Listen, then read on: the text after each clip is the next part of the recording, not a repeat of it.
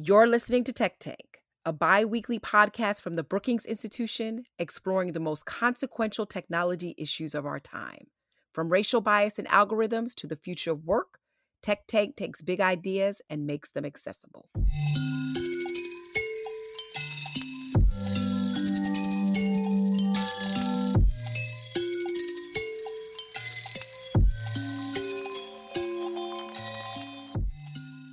Thanks for joining our Brookings podcast. I'm Darrell West, Senior Fellow in the Center for Technology Innovation at the Brookings Institution.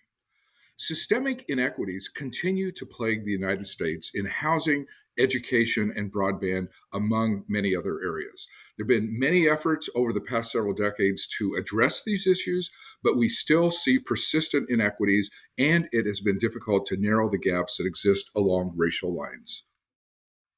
Brookings is in the early stages of preparing the launch of a new Center for Community Uplift.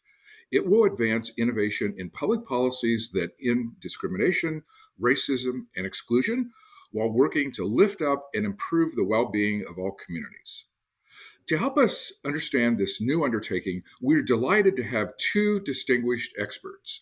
Dr. Camille Busette is the Interim Vice President of Governance Studies at Brookings and Director of our Race, Prosperity, and Inclusion Initiative. She writes on barriers to economic prosperity and the role of social capital in promoting opportunity.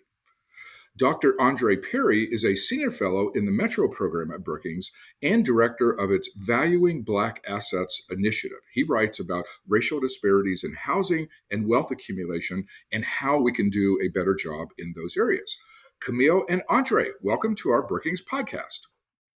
Hey, thanks for having us. Great to be here. Thank you.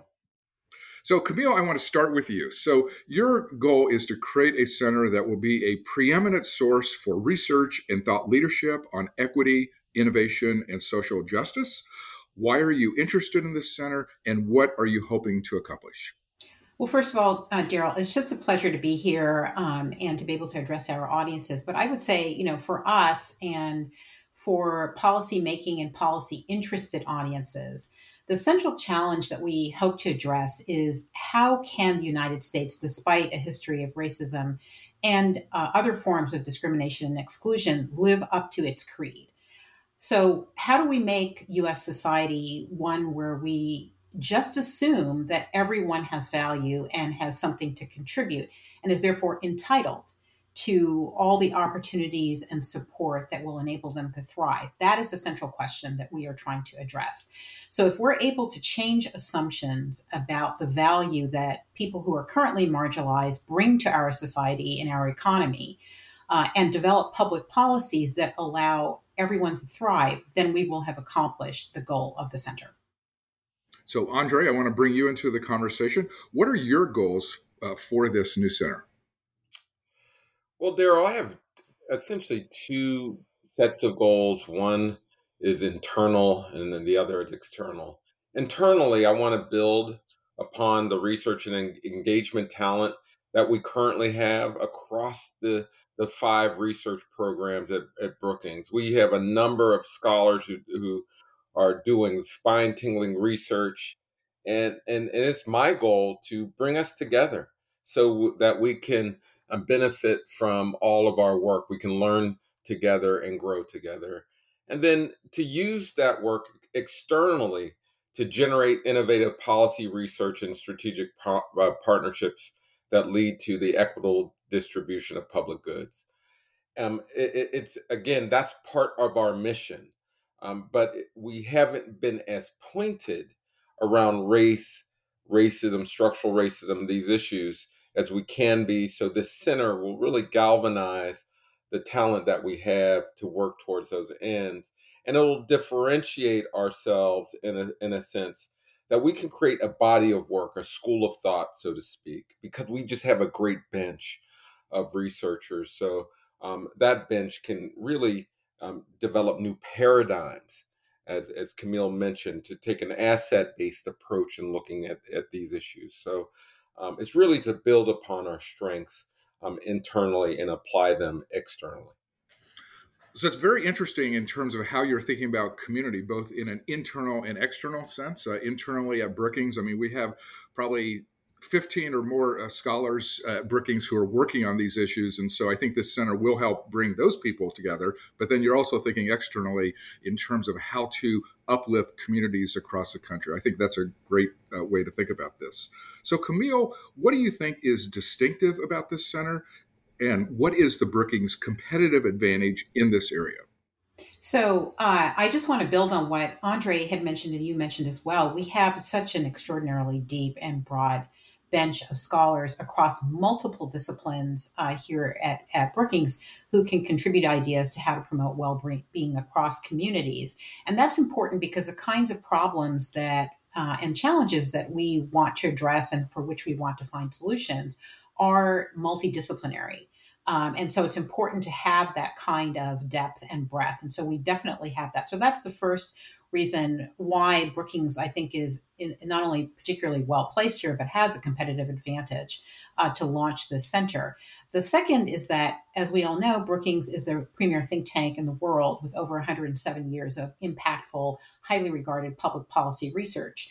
And what that means is that the kinds of audiences that we reach are audiences that are in a position to actually do something with this research and actually implement the policy solutions that come out of the work that we do here. And then finally, third, we are just really deeply data driven. That is, our premier signature here at Brookings. And we really have the gravitas to define what it means to center communities and their experiences as part of a new paradigm of data governance. So I think those are the reasons why Brookings is really the ideal place for a center like this.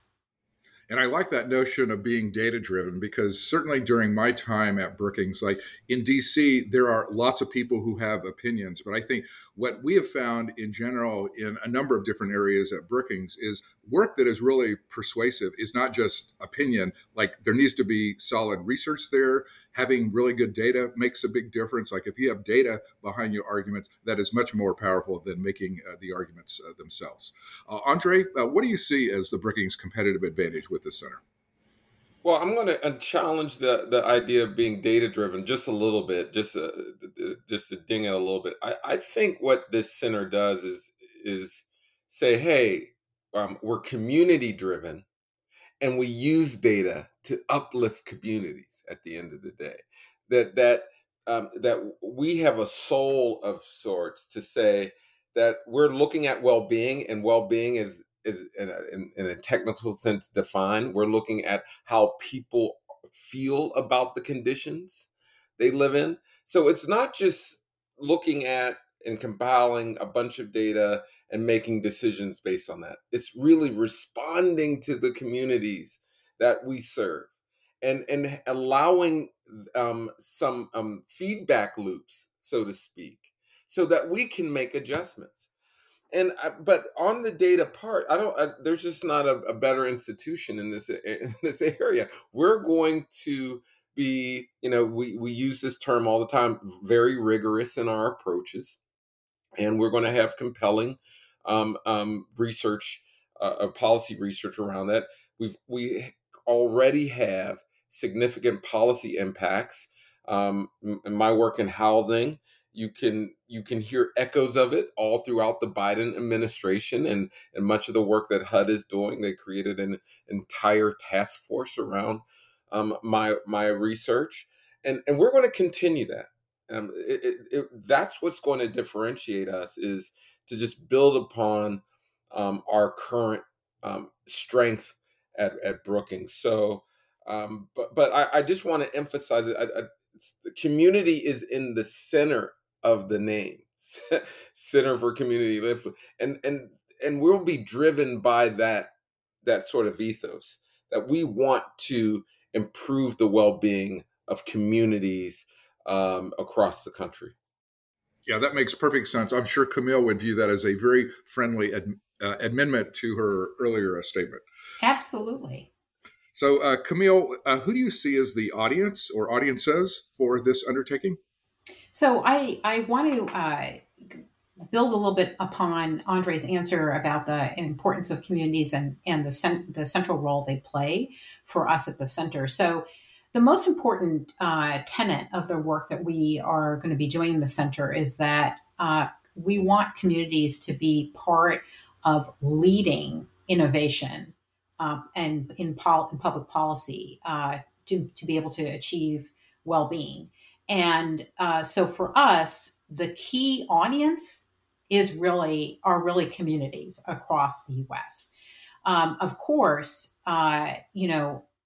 in order to accomplish this work, you have to work with others in a range of other sectors, either as collaborators or in some kind of formal partnerships. So we do see business and other research institutions, and of course, public policy makers and policy interested folks as being really important audiences. We think it's also important for community leaders to be part of the work and generating the kinds of questions and helping us figure out how best to define a paradigm around community data governance for the work that we do. So, for us, on the ground, municipal and local policymakers, national policymakers, community members themselves as leaders, as part of the work that we do here, community leaders, other researchers, the philanthropy community, obviously media, all of those are our audiences. So very, very broad, because the kinds of issues that we're treating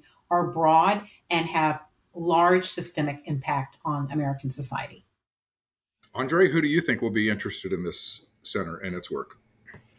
I'll be repeating a lot what Camille said. I think local communities, mayors, city council folks, housing organizations, but also the people who we already have a great reach to, national legislators, the administration, whomever is in office.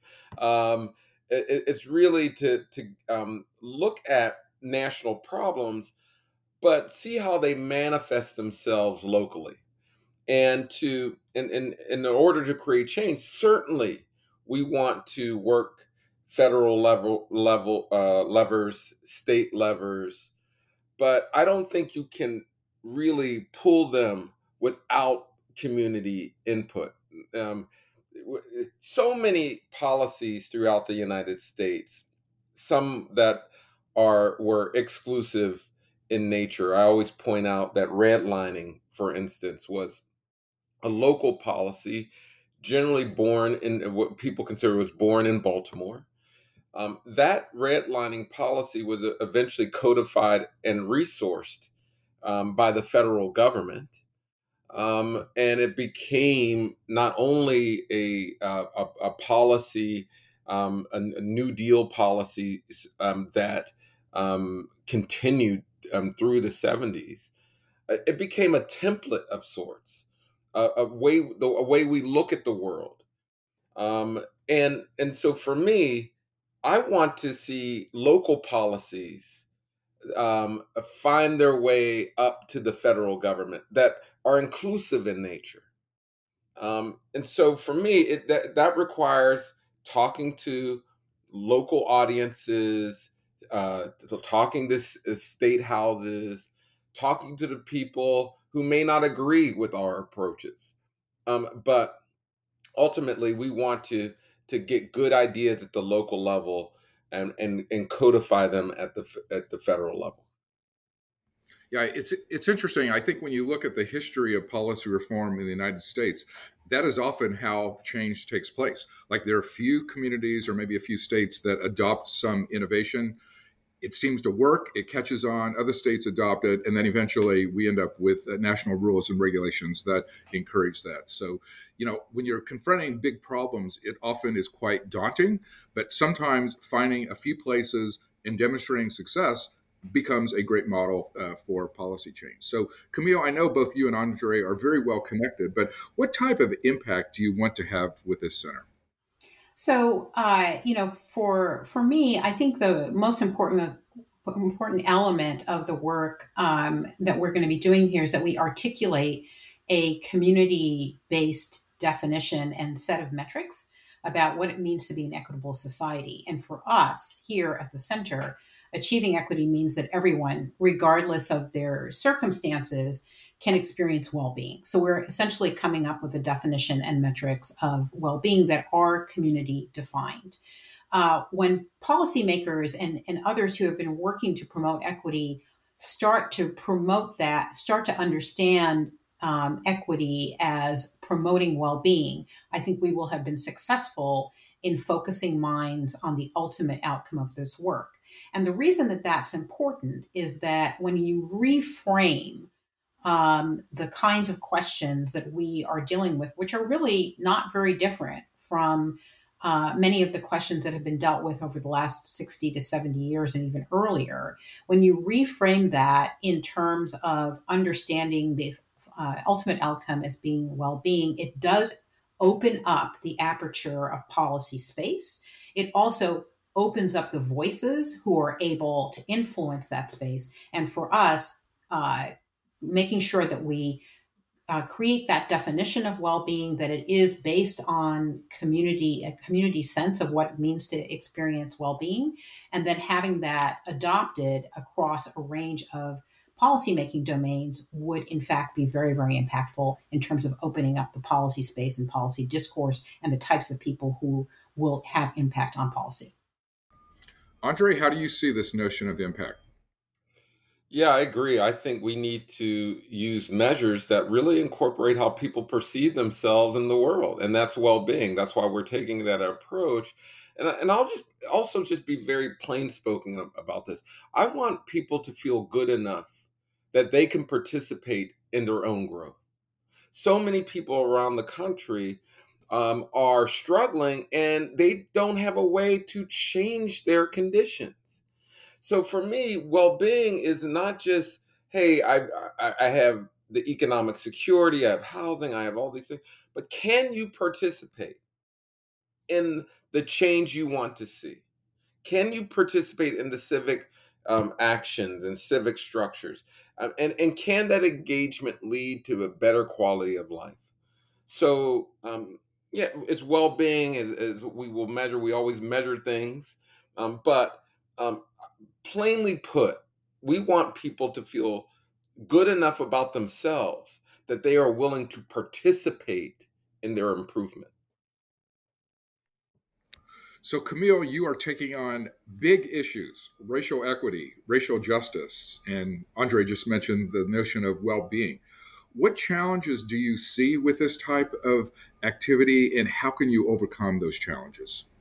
So, we're going to be operating in the policy space. So the policy space is never without its challenges, both in terms of just practical matters, but also because policy development takes a very long time because there's lots of politics involved with policy. So that's, that will be part and parcel of the context within which our work takes place.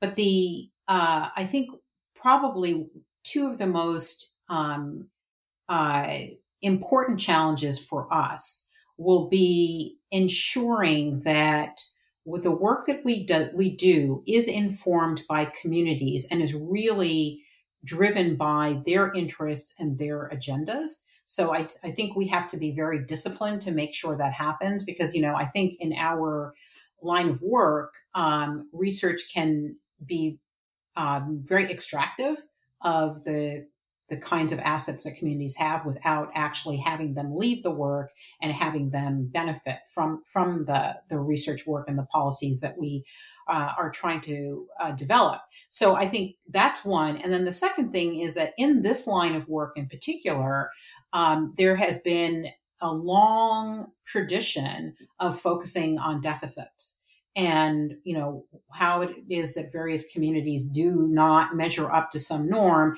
and typically that norm is a norm that has been articulated by middle class whites. And so we want to make sure that the kind of work that we're doing is really focused on the assets that marginalized communities actually bring to the table, that we are building upon those assets, and that we are taking actually direction from communities on how to build upon those assets. And that kind of approach, I think will not be embraced universally because it really does, I think, in some ways challenge the convention and the current hegemony of using a more of a deficit lens. And so that's something that we'll definitely, I'm sure, encounter. I know Andre will probably have lots more to say on this, so I'm going to hand things over to him. If I can just jump in. You're not seeing this just as a top-down venture, but a bottom-up, and in fact, kind of mirroring those two perspectives. Absolutely. It seems like that will be a great strength of this center. Andre, your view of challenges and how to overcome them. Well, I don't know what Camille's saying. When I work in the policy realm, everyone listens to me, and they just follow the. That's because you're Andre. No. We are living in a society that is, in some cases, challenging the very notion of truth. In addition, we are facing some headwinds in that there is we're just in a fractured society where ideas of inclusion are seen as or labeled as woke, and we don't want to hear it, and there's clearly some effort to squelch what we call DEI, diversity and inclusion types of initiatives. And so certainly that's a part of the headwind I think we will see in the political realm. But I agree with Camille. We just need to understand and really internalize this idea that there's strength in community that we can build upon. That so often we only look at deficits, what's wrong with people. And when you only look at what's wrong with people, you're constantly trying to fix them. And so we're moving away from those approaches. And if we can do that, I think there'll be greater appetite for ideas that encourage racial cooperation, that allows us to see our shared fates, so to speak. But when you're only looking at deficits, you're setting up a contentious, it's us versus them type of set of conditions, and we're going to try to move away from that. But I swear, all these politicians are just going to listen to me, and then we're all going to be fine. Well, I really like your optimism on that front, and I sincerely hope that you're right. But it's interesting you mentioned this notion of all these efforts around the country to squelch diversity. Like there are states that have actually passed laws saying public universities in their states cannot run diversity programs. They can have diversity officers. This is a contentious issue in a number of public schools as well. I think at Brookings, we are actually embracing the notion of diversity and arguing that we will be stronger together if we end up working together. So I do think that is an important point. The two of you, a couple months ago, did an event with singer John Legend. And I have to say, in my 15 years of being at Brookings, this is one of the most outstanding events that I have ever seen. It was just an amazing event at every level. It had obvious star power with John Legend, but then it also had amazing substance, new research, some policy recommendations. So, Andre, why don't we start with you first? Tell us a little bit about that partnership with John Legend and how that can help propel this center. Yeah, I love being able to say that I got the opportunity to open up for John Legend a few weeks back. But it came about in an effort through John Legend's organization called Human Level. And it's really his philanthropic organization, his social justice apparatus. And they approached us looking for ways to examine the conditions in cities.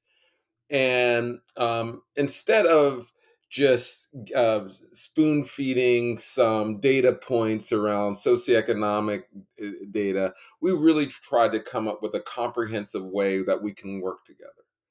And that led to a series of discussions. Camille was brought in the discussion, and it led to this partnership that we unveiled late April 29th. And it was a great event where we got to talk about well-being.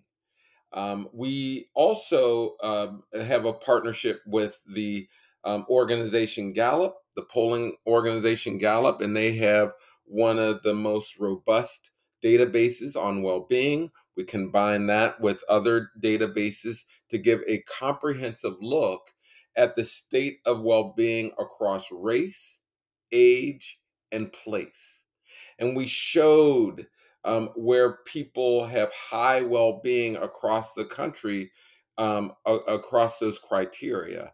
And then I'll just briefly note one of the concerning findings in during that presentation, during that and it's explicated in a report. But we found that the well-being of young people ages 18 to 25 has been in decline for a while, but it really took a dip during the pandemic, more so than their older peers.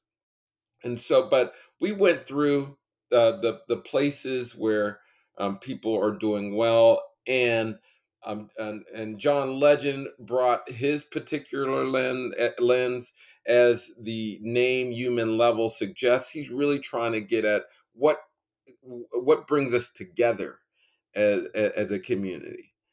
And so it was just a wonderful event where we discussed well-being. We heard from these what is called Fuse, and they have fellows that are located in cities throughout the country, Fuse fellows, and other doers in the around the country that are really improving well-being through actual work. So they were on the stage, but it was just a wonderful example of how we can bring data to people. John Legend has literally one of the largest microphones in the world. And so it just makes sense for an organization that is producing quality research to have a sort of a communications apparatus like John Legend to help us get it out. But most importantly, we'll be working with doers on the ground who are actually changing the metrics that we uplift. So it was just a great event in April. Yeah, it's very easy to feel pessimistic about the state of race relations in America because there's just lots of problematic things out there. But I have to say, when I walked out of your event with John Legend, I actually felt very uplifted and I felt optimistic because you could start to see the basis of good ideas that could address these topics. Obviously, there are big challenges. There's not going to be easy solutions, but there are solutions out there. People cannot give up hope, and the two of you are doing great work. Camille, I'd love to get your reflections on the John Legend event, but I also want to brag a little bit about the two of you in the sense that when this center is actually launched, it is going to be very well funded. The two of you, along with our colleagues Rashawn Ray, Gabe Sanchez, and a number of other people, have been tremendous fundraisers. You've already raised millions of dollars for research in this area. There's support from the Robert Wood Johnson Foundation, the Annie Casey Foundation, and a number of others. So the basis is there for this to be a very successful enterprise. But Camille, I'd love to get your thoughts on John Legend and kind of maybe more generally just the notion of external partnerships and how they can help you magnify the impact that you're going to have. Yeah, absolutely. So the event with John Legend was absolutely fantastic. And one of the things I think that stuck with me the most was the degree to which everyone who was there was so engaged and so moved by the entire event. I mean, and certainly having John Legend there was incredibly helpful to help amplify it. But I think the way in which we showcased the focus on well-being, the Fuse Fellows who were people who are actually in cities doing work to promote well-being in a variety of different public sector sectors. All of that came together, I think, in a way that, as you said, Daryl, I think made people feel hopeful that despite everything that's happening in the country, that there could be a way forward and a really interesting and uplifting way forward. So I thought that was fantastic. One of the things that I have really enjoyed about working with Human Level, John Legend's philanthropic arm, is the degree to which his folks are, and he and his folks are really, really focused on outcomes at the community level. So one of the things that I think is so key to this partnership is that we share the same values, and they are very bullish about making sure that well-being is alive and well and something that can be promoted at the municipal level, and they're doing that with their Fuse Fellows. So I just think that's a fantastic partnership, and I think in some ways is a great model for the kinds of partnerships that we would want to have going forward for the center, which is that we do want people who share our values around the importance of communities, that we are making sure that we're using an asset-based lens, that we want to be focused on data, but we also want the data conversation to be about communities and to have communities, in fact, leading on what are the questions we should be asking and how should we be thinking about gathering, sharing, archiving, and promoting data that is derived from communities. So I think this particular partnership was a kind of a match made in heaven. We have several other events that are planned for later in the year. And I think that is a nice model for the kinds of partnerships that will be so essential for the work that we're doing going forward. And No, I Daryl, think can I those just are all. I think those are all great points. And in general, I think this idea of partnership is a great way to push change in the United States, just because Brookings can provide high quality research. We can develop ideas, but if we can work with other organizations that amplify our efforts, you really can get a big multiplier effect out of that. Andre, you wanted to jump in. Yeah, I just wanted to also just make a point here that yes, we're going to have a new center, but this is about the evolution of our work overall. And this is not, and I said this at a luncheon recently had, and I do mean this. This is not about the Andre and Camille show. This is about the change that Brookings needs to demonstrate. That you're over the last few days, when as we're recording this podcast, there have been a number of Supreme Court announcements and a lot of social media activity around the issue of diversity, and many institutions across the country are sharing statements of support of diversity. Now, I'm supportive of all that, but what support really looks like is you got to have evidence of how you are demonstrating diversity in your institution. What is the evidence of your support? And so for me, this center is about reifying what we say in a press release by baking it into the structure of Brookings. And I'm not saying it's just Brookings, but I look at think tanks, I look at universities. We're going to have to prove that we're about this life. It can't just be putting up reports and statements. It's always a statement. Whenever something happens, that these diversity statements are becoming like the thoughts and prayers after a tragedy. So for me, let's concretize, no pun intended, a center, um, to show where our values lie.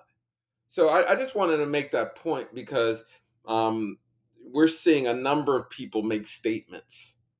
And I think that what we're doing is about the evolution of the work that is ongoing in Brookings. Now, I agree with you. Talk is cheap. And I'm fed up with talk myself. Like, I want action. And I think this center is going to be very action oriented, which I applaud each of you for that.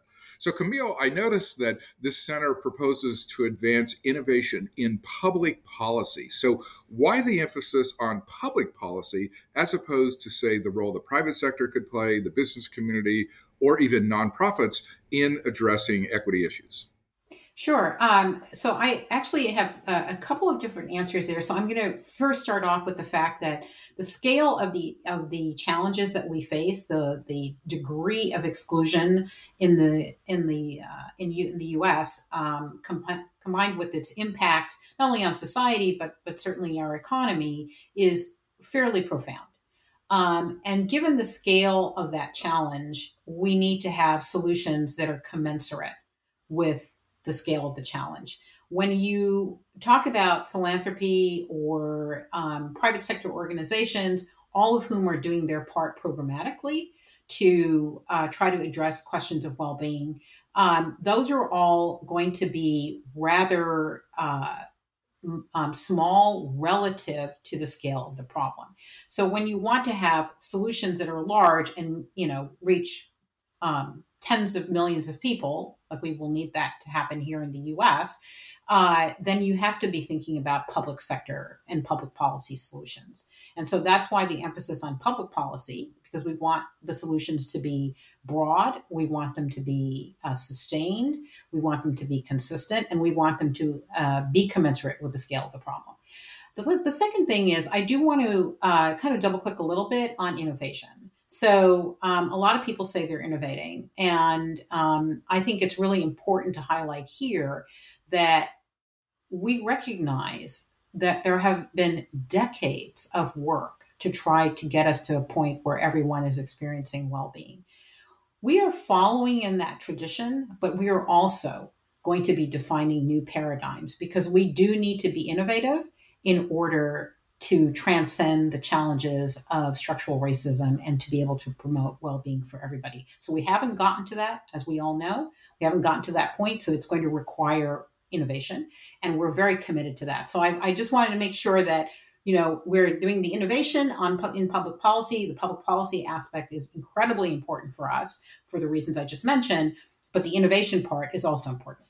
So, Andre, your thoughts on the public policy piece? I know I've heard you in past events say that we can't nonprofit our way out of this problem because the problem is just so big that actually government action is going to be needed. So, what are your thoughts on that? Yeah, you're stealing my thunder, Daryl. That's one of my taglines. No, I often say that we're not going to nonprofit our way out of this problem. While I certainly appreciate the wonderful contributions of philanthropy, whose generosity helps fund our research, I need to be clear about that. However, oftentimes we think charity is actually going to lead to change. These are, as Camille suggested, these are deep-seated problems that that are anchored by policy. And so for me, it requires policy change. So we're going to have to see a dismantling of policies that facilitate racial differences, racial outcomes. And but it's not enough just to take things away. You have to replace those structures with policies that encourage inclusion and growth. So for me, it is about not seeing this effort as one of let's just get some well-meaning, wealthy people to contribute to a problem. So this is about changing how wealth is distributed in some cases. It's about changing how individuals get certain benefits. It's about changing the very nature of education, how education is funded. We keep moving the furniture around and not changing the foundation of the house. And so for me, we got to go much bigger than giving charity or sympathy dollars to an issue. So, my last question for you is Brookings has just announced a new president, Cecilia Rouse. We've made history in the sense that she will be our first African American female president. So, kudos to our Board of Trustees and our Presidential Search Committee in making that choice. What would you like our new president to know about this proposed center? Well, I would like the president to recognize the assets that we have in Brookings. There are great thinkers, and it's been a delight working with Camille. And I'll say this, give a little moment of transparency here. Camille really helped pull this thing together for me. We've been talking about having a center for a while. Camille leads the Race Prosperity and Inclusion Initiative. I lead the Valuing Black Assets Initiative, and and we are supported, no question. But to get something again concretized at the center, I don't think it would have happened without Camille. And so for me, I want this new president to see the talent that's here. And I don't take for granted that all scholars receive the same amount of attention and they're valued the same. History does not suggest that. So for me, I want the president to see the greatness that is throughout Brookings, particularly among folks who may not get the attention they deserve. So, CC Rouse is an accomplished scholar, accomplished administrator. I can't think of a person that's better situated for this role. But I will charge CC Rouse with every president in that role, or anyone who would be in that role, is to recognize the talent that is in the institution and raise money and do all those things. But you got to recognize the people. So I think there's just so many, Tanatsin Carmona. You mentioned Rashawn Ray, and there's others throughout the institution that are doing great work. We need to elevate this work. We need to elevate the policy ideas, the people who are connected to community. We need to elevate them. Camille, what would you like the new president to know about the center? Yeah, I would just like to say we are thrilled with the selection of CC Rouse. I think we could not have had a better selection, and just kudos to our board and our search committee for getting us to this place. I think she'll be a fantastic asset for Brookings, and I agree with Andre that recognizing the existing and considerable assets that we have would be an important starting point. And I'm just going to throw it back at Andre and say that Andre has put us on the map in so many important ways with his pioneering work in housing, which I think Brookings would be so much less than it is without his intellect and the way in which he is just shifting conversations and shifting the important public policy work for in the area of equity and dismantling structural racism. So Andre is one of those assets that we want to make sure is recognized by an incoming President Rouse. I also want to say that I think one of the important but understated advantages of having the center is that we will be able to work across the institution. And we would love to have the support of everyone, including the president, to be able to draw people from all 5 programs in this really important endeavor. And what that means is, in some ways, embedding a kind of refreshed notion of what it means to be part of the Brookings community. And I'm certain that Dr. Rouse, with her considerable experience in the White House and also at Princeton and other places, will be able to instill that kind of new spirit. And I'm really looking forward to it. Well, both of you are superstars. I want to commend each of you for the leadership that you've demonstrated, not just on thinking about this center, but the years that you've been working on these areas. You both are doing tremendous work. I'm very excited about the future prospects in this area. I want to thank Dr. Camille Bousset and Dr. Andre Perry for sharing their thoughts with us today. At Brookings, we write regularly about these issues, and you can find more information at brookings.edu. So thank you very much for tuning in. Thank you, Daryl. Thank you, Andre. But thank you, Daryl, especially for all the work you did, the groundwork you did to get us to this point for the center. And very, very grateful for that. Absolutely. Shout out to Daryl West. Thank you.